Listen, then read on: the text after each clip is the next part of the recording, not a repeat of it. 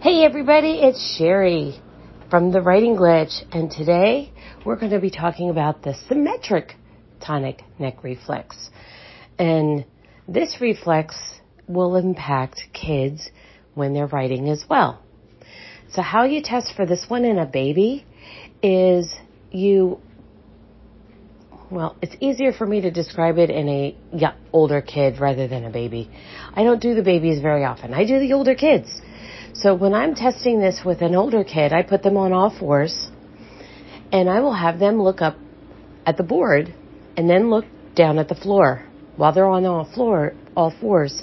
And if they sit back on their heels, that's a good sign that there's an STNR in the works.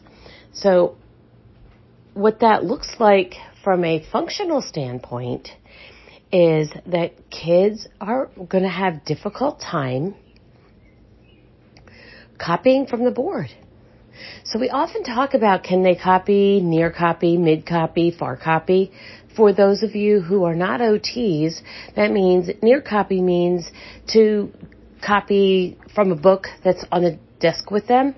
Mid copy might be being able to copy from the computer or something that is just in front of them but beyond the desk. Or far copy, can they copy from the board? So you've got a kiddo that might be having difficulty with copying. They're losing their place all the time. Every time that they go to look up, their vestibular system gets confused. It doesn't know where to go and doesn't know how to refocus. When they look down, this vestibular system gets all confused and doesn't know where to look. But it might be even more basic than the vestibular system's reaction.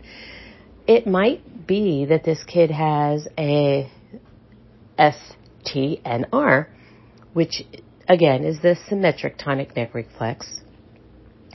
So this reflex is really helping us learn how to stand up and sit down and do activities where we can tilt our head.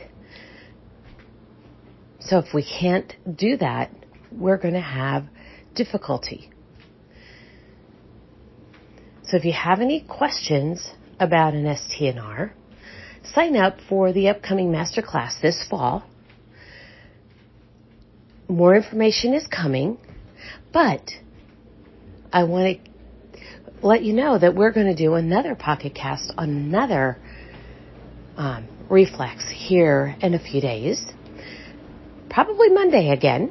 And I want you to understand that these reflexes have one-to-one connections with writing skill deficits. This is Cheri from the Writing Glitch, and this is your Thursday Pocket Cast. Talk to you soon. Thanks. Bye.